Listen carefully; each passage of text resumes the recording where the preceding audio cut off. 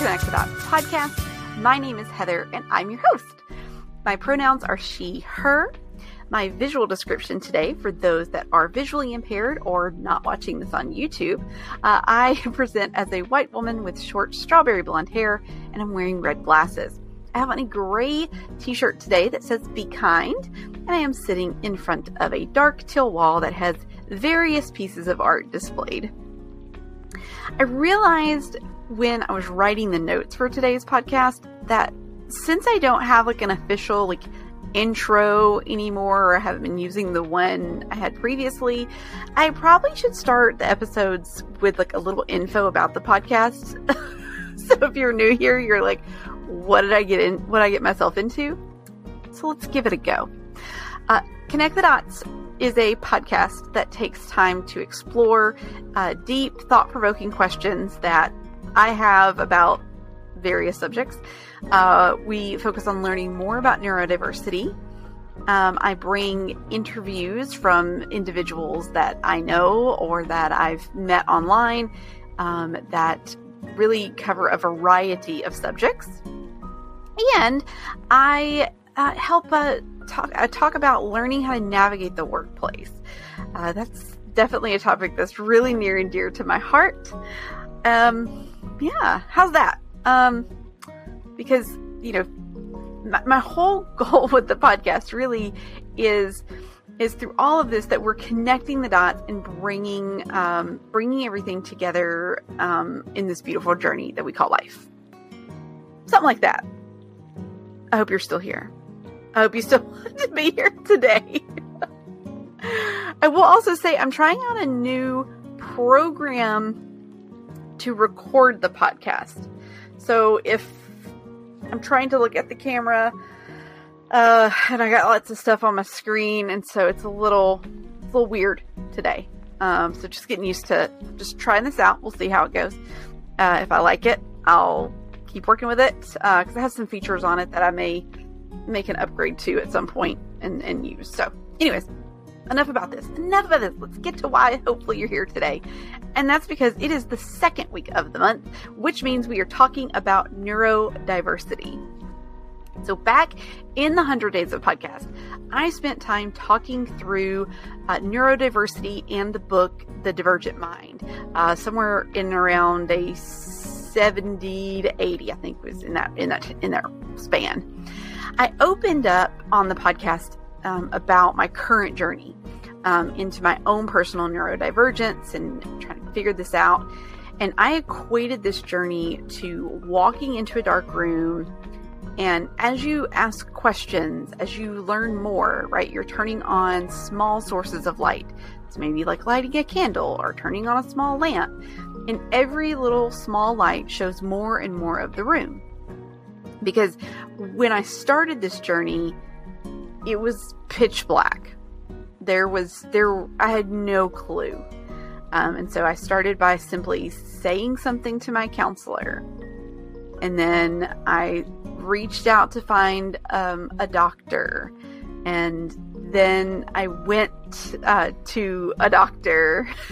So today I'm going to give you a little update on kind of where I'm at, what I found out from the doctor, and we're going to talk a little bit more about it.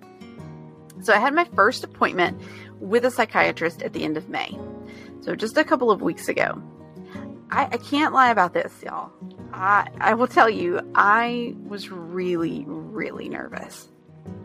I was sitting in the waiting room, and I went back in my text to look, and I texted my friend.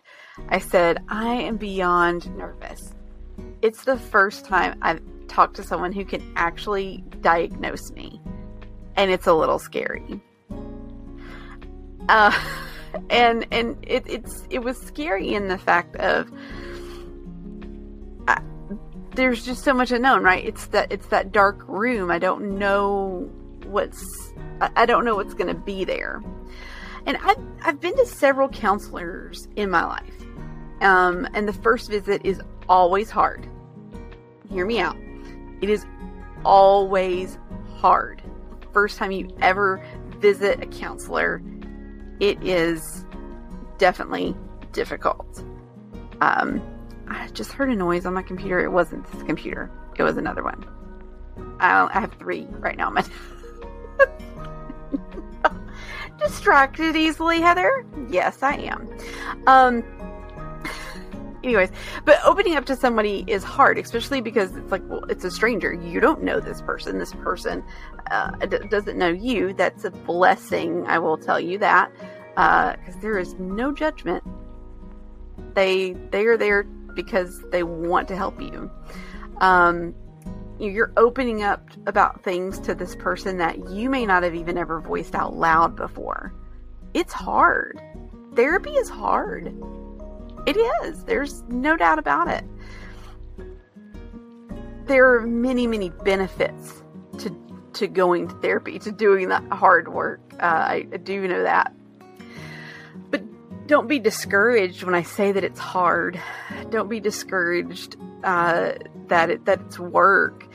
Because a good counselor, a good therapist will know the right questions to ask. They'll know how to help you feel comfortable about opening up. And honestly, if they don't, if it's not a good match, find another one. As frustrating as it can be to have to, man, I gotta find another counselor because this is just not working out. It's okay. Don't continue to see somebody if it's not a good fit, because it's not going to help you. Okay, sorry, I got off a little tangent there. Anyway, so the doctor finishes up with the previous patient, comes to get me out of the waiting room. I go in, I take a seat, and here it comes. He asks me why I'm there. In my head, the dialogue starts. How do I say it? Am I really sure? Oh my gosh, it's just in my head, isn't it? Do I really belong here? Do I need to spend this money? Where's the bathroom? I mean, Heather, just answer the question. Like, all of that is going on in my head when he says, well, why are you here? And so I'm like, all right.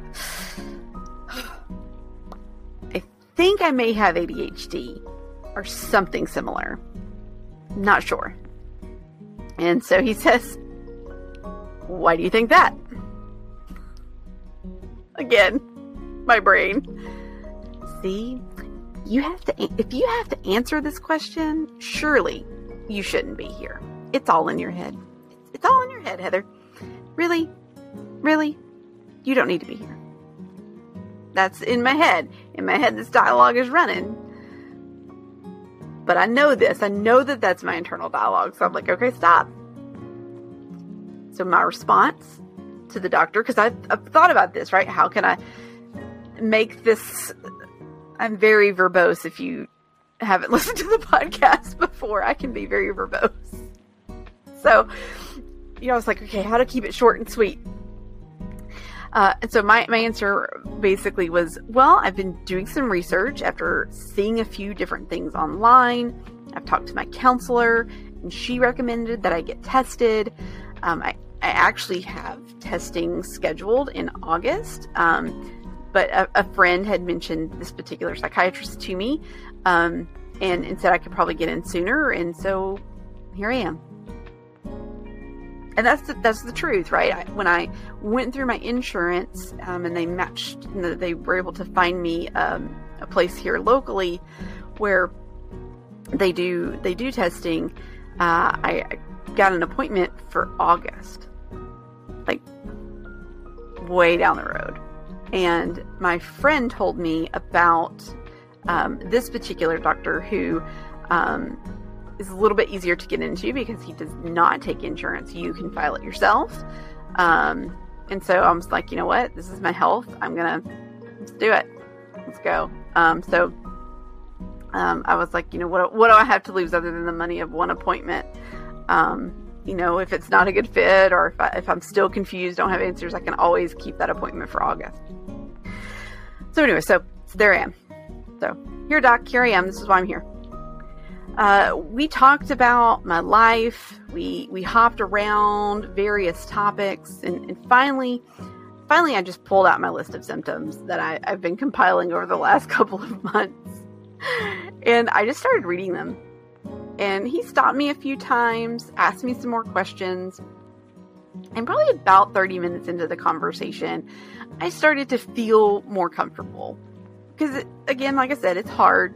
You're trying to learn this person. You're telling this person, information that's difficult to say out loud if you've never talked about it. I mentioned to him that I was nervous at some point in this conversation. It may have been at the beginning. It may have been in the middle. I don't remember. It doesn't matter. But I told him I was nervous because if I go through this, if I don't have ADHD or something like that, if I don't have any like a named kind of neurodivergence, does that just mean I'm weird? Right? Is this stuff just normal? And I'm going outside the lines. Like, it's all that self-doubt, almost imposter syndrome. Like when you feel like something's off, but you don't know how to pinpoint it. You don't have the words to describe it. You don't have the background. You don't know the questions to ask. You're kind of Dr. Googling it or TikToking it or Instagram, YouTube. You're getting all the information from so many places, and you don't know if it's this or if it's that or whatever. So it gets to be.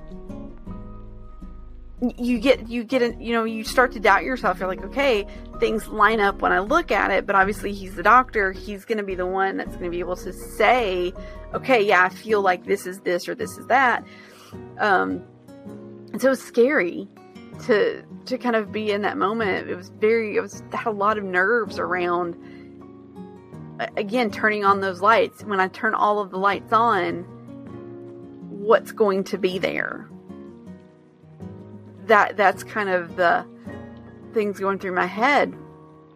And so we, like I said, we talked for probably an hour, because I was there for probably an hour and a half or so. We talked about a lot of different things and covered a lot of different subjects. And when we wrapped up, right, we get to the end and we're, he's like, hey, he's like, I do think, from everything you told me, I do believe you have ADHD. He called it neurodivergent ADHD. I've never heard it called that before. So I'm still researching and I'm going to continue to ask him about it. Because I've just never heard it called specifically neurodivergent ADHD. He did tell me, because I mentioned, I had the test done. And he told me, he said, ADHD is a clinical diagnosis. He said, there are tests, there are scales, all of that. He said, but ultimately it's a clinical diagnosis.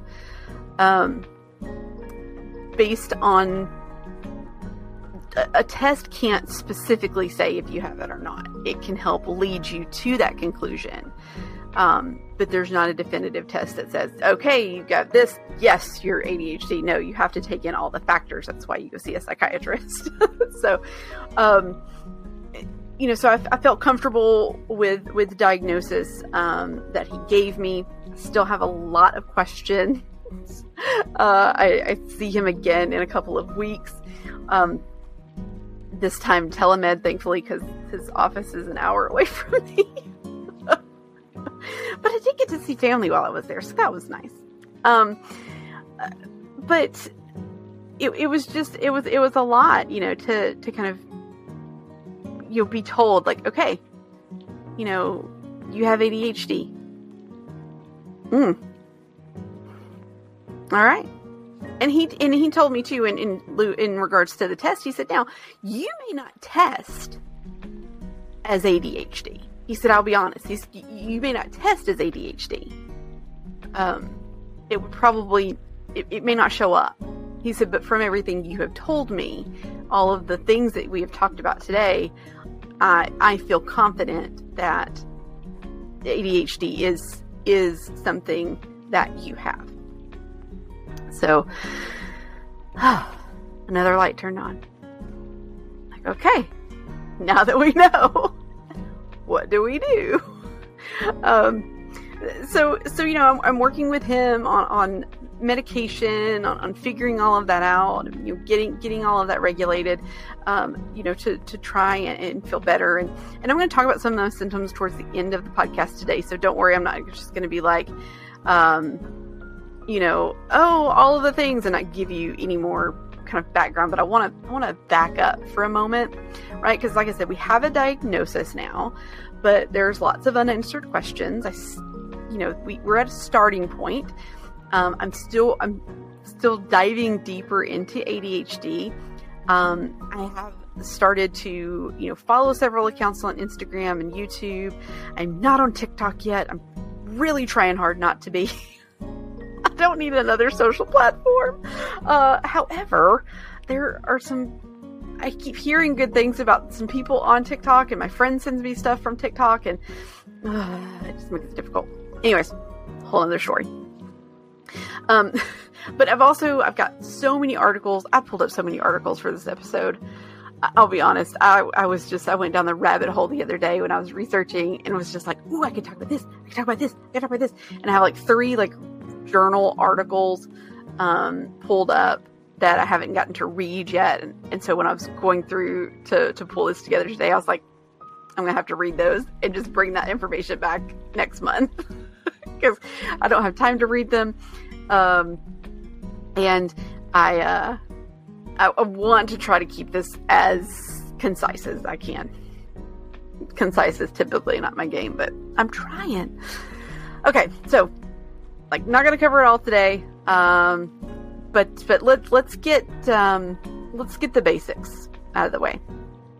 So I'm 38 years old. So being diagnosed ADHD at 38 years old. Wow. When I was younger, I don't remember it being called ADHD. It started being called that in 1994. But it was called ADD. I just remember that was the letters that were used, right? Attention deficit disorder. And it was mainly used to describe boys.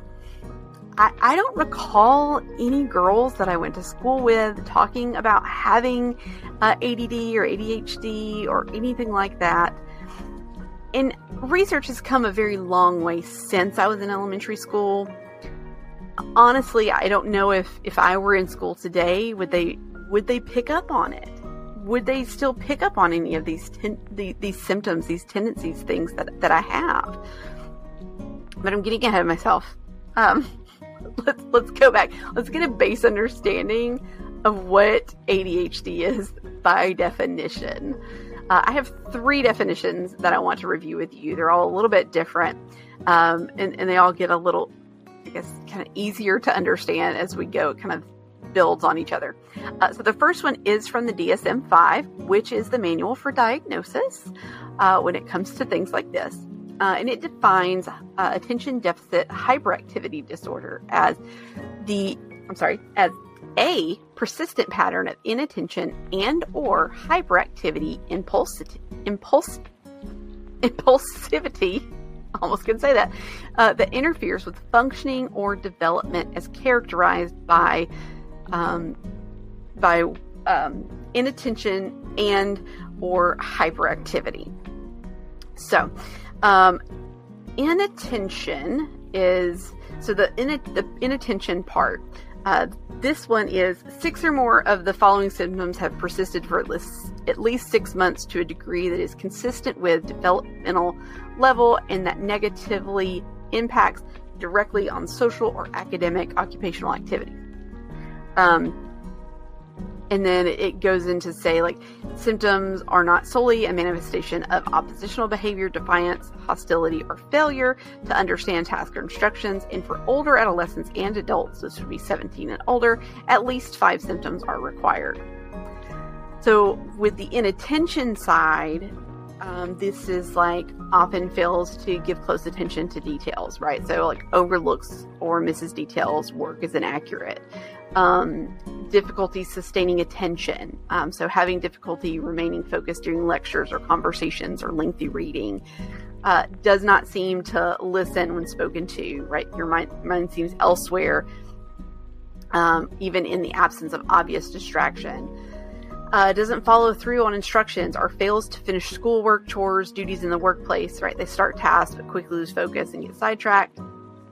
They often have difficulty organizing tasks or activities, meaning like difficulty managing sequential tasks or keeping materials or belongings in order. Poor time management. Often avoids, dislikes, or is reluctant to engage in tasks that are required to sustain mental effort. So for adults, this would be like preparing reports, completing forms, reviewing lengthy papers. Often losing things for tasks or activities, right? Glasses, your phone, tools, books, wallet, keys. It's often, they're often easily distracted by extraneous stimuli. So this may include like unrelated thoughts. So like in an adult, that's kind of how it would present. Like your mind's just like unrelated thoughts like pop in your head. And then the last one for inattention is often forgetful in daily activities. So doing chores, running errands, returning calls, paying bills, keeping appointments, that kind of stuff. For the second half, the hyperactivity and impulsivity, this one, it's 6 or more of the following symptoms have persisted for at least 6 months to a degree that is inconsistent with developmental level, and that negatively impact directly on social or academic occupational activities. Again, so for 17 and older, at least 5 symptoms are required. So these include often fidgets with or taps hands or feet or squirms in their seat. Often leaves their seat in situations where remaining seat is expected. Often runs about or climbs in situations where it's inappropriate. It says, note in adolescents or adults, this may be limited to just feeling restless, right? Often unable to play or engage in leisure activities quietly. Is often on the go, acting as if driven by a motor. So this one, like it's unable to be or uncomfortable being still for extended periods of time, like restaurants or meetings. May be experienced by others as being restless or difficult to keep up with. Talks excessively. Often blurts out an answer before the question's been completed. Often has difficulty waiting his or her turn, like while waiting in line. Often interrupts or intrudes on others, right? Butts into conversations, games, activities. It says for adolescents and adults, this may intrude into or take over what others are doing. So that's straight from the DSM-5. That information, the link is the links to everything that I'm going to share with you today are in the notes, so you can go read more in depth if you'd like. From here, so now that we've got like the clinical kind of definition of what ADHD is, I want to share this section from the website exceptionalindividuals.com. So attention deficit hyperactivity disorder is a neurodevelopmental condition that affects the nervous system, including the brain, during development from childhood to adulthood. People with ADHD can experience I cannot say that word today, impulsivity, hyperactivity, distractedness, and difficulty following instructions and completing tasks. Since 1994, right, this is where I got that information earlier, experts have used the term attention deficit / hyperactivity disorder to refer to neurodivergence that affects attention and concentration. However, some people do not experience hyperactivity, and associated traits are such as lower risk aversion or impulsivity. So the name attention deficit hyperactivity disorder includes the / between attention deficit and hyperactivity. This means that people diagnosed with ADHD could have either or both presentations, inattentive or hyperactive impulsive. So you have 3 different presentations of ADHD. You have a combined presentation, right, where you get a little of both. Then you have a predominantly inattentive, and you have a predominantly hyperactive impulsive presentation. So you can get one of 3 diagnoses.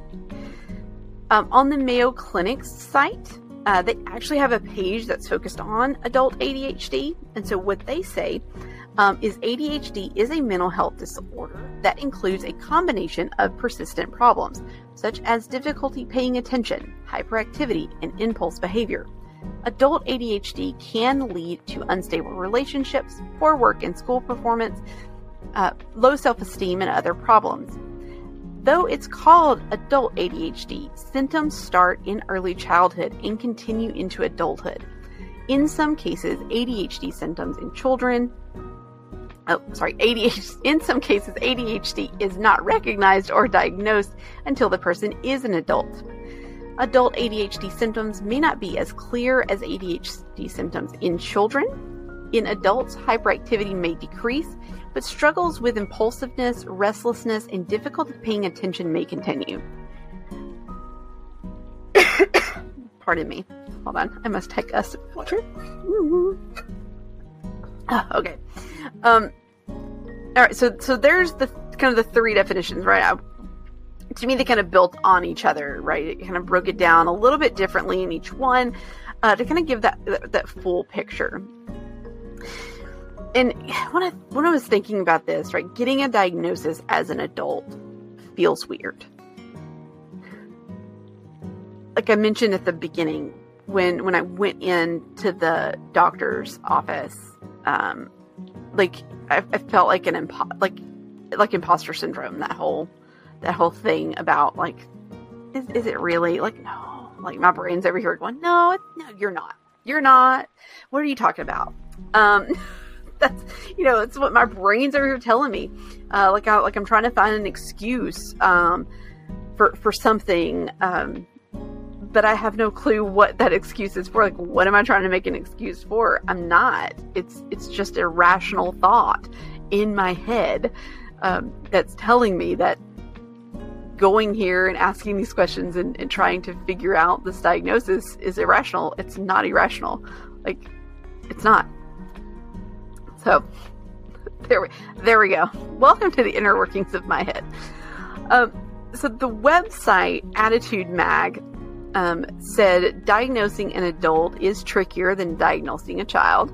And, typically, like, so in the DSM-5, almost all of the criteria is geared toward diagnosing children. They have made a couple of updates, as you can tell from what I read, but an ADHD diagnosis in adulthood emerges only from careful clinical interviews conducted by a specialist in ADHD who takes his or her time with the evaluation. And I will say, I do feel like the doctor, he took his time with me. He asked me really good questions. He let me just kind of, conscious, my, subconscious mind, conscious mind, whatever. He just kind of let my thoughts flow. So, I do feel like that's very accurate, right? That this diagnosis as an adult does, really come from that careful clinical interview versus just relying mainly on like a test or something like that. Now, I mentioned earlier, right, I would talk about some of the symptoms that I shared with my doctor, some of the things that, for me, these were the things when I started seeing stuff online and I started researching, I started asking questions. These are the things that really made it click in my head to go, okay, wait a minute. Let's talk to somebody about this. And I have two really close friends that both also have ADHD, and so I was able to lean on them as well, to kind of ask questions and have that kind of comfortable conversation with a friend, as I've been walking through this as well. So the symptoms that you may be wondering. So the very first one that I wrote down on my symptom list, and the very first one I told him, I have a leg shake. And I have had, like, my leg shakes. I don't start it. I can stop it if I notice it, or somebody notices it, but within seconds it starts again. But I remember from a very young age, my grandmother, I would be sitting at the table or sitting on the couch next to her, and my leg would start shaking, and she would put her hand on my leg. Heather, stop shaking. Oh, I'm sorry. And I'd stop. A minute later, I was shaking again. Heather, stop shaking.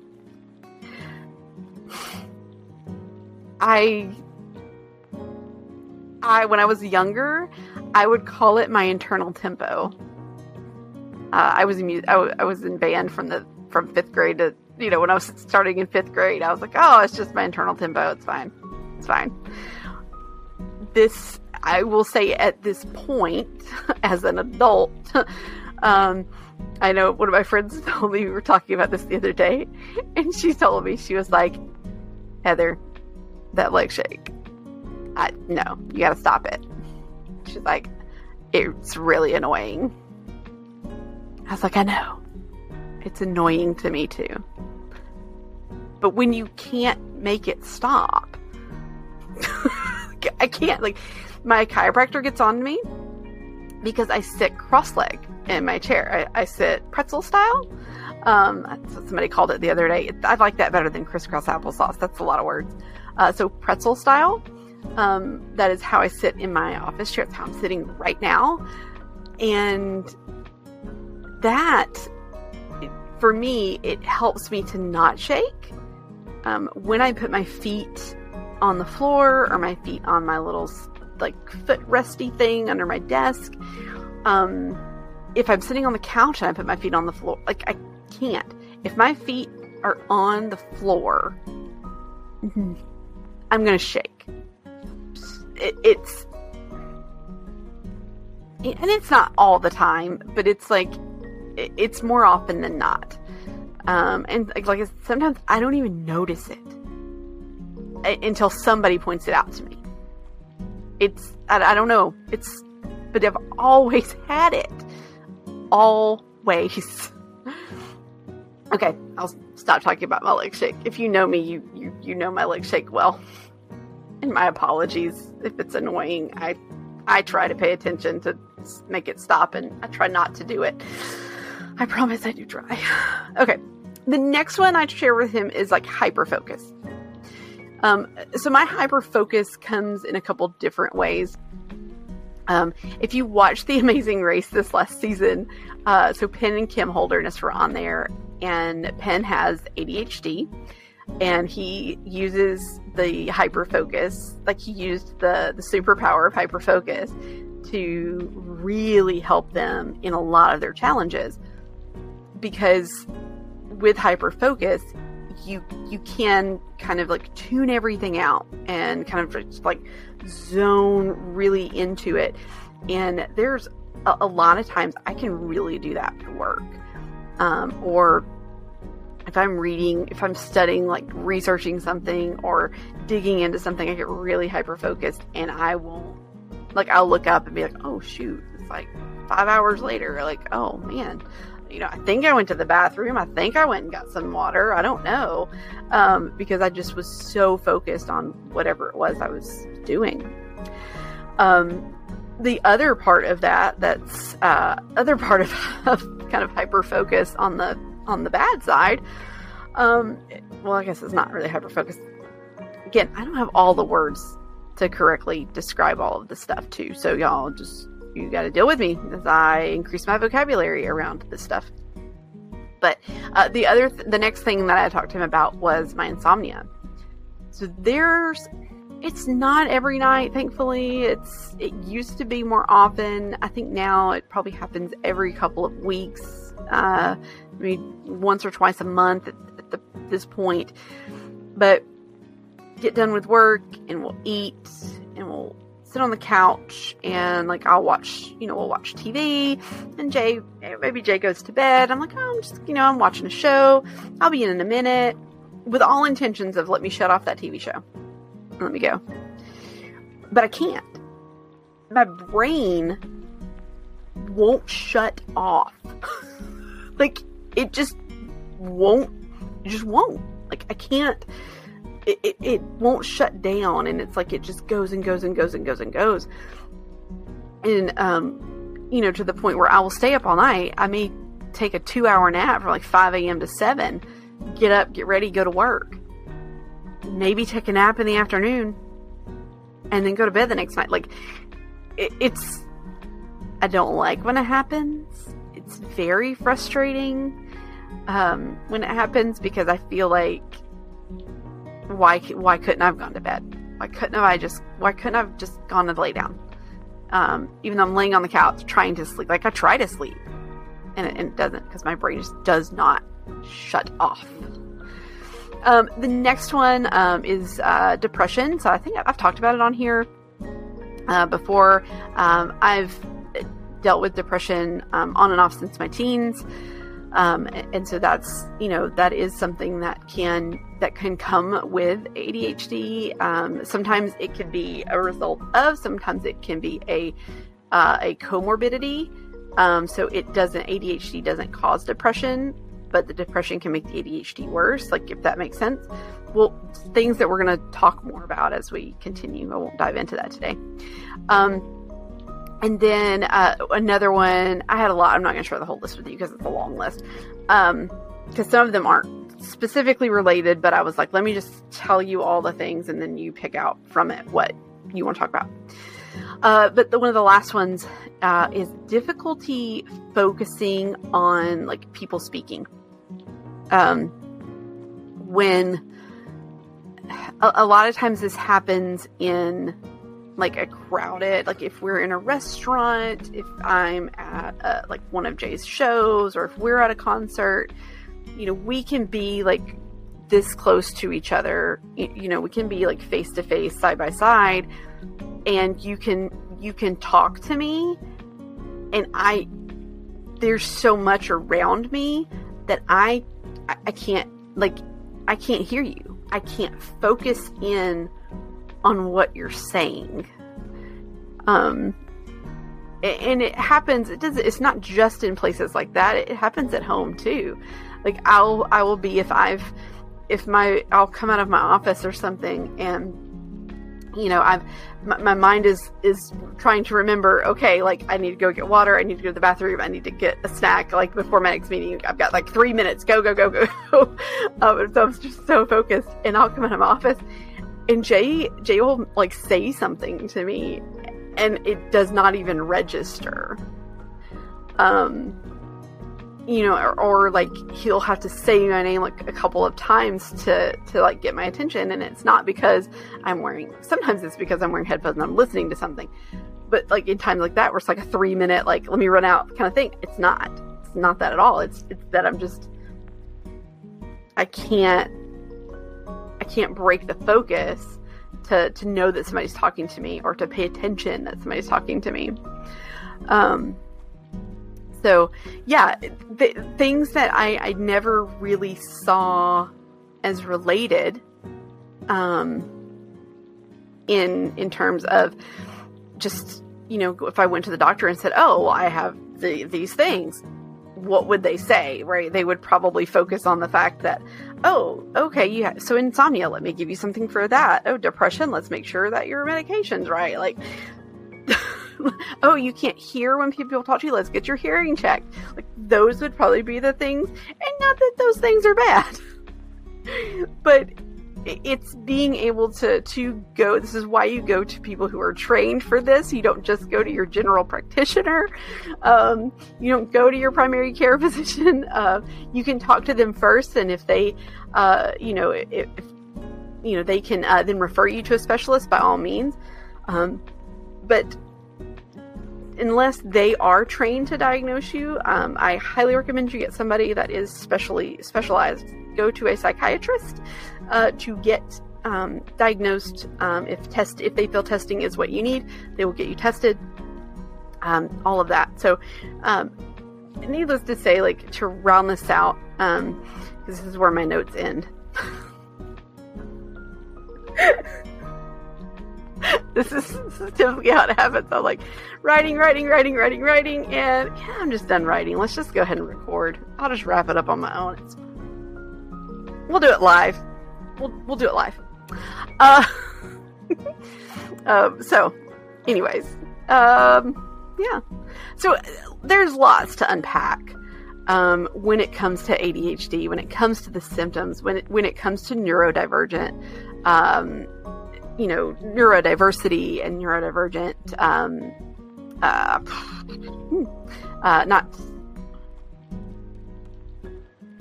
I can't think of the words right now.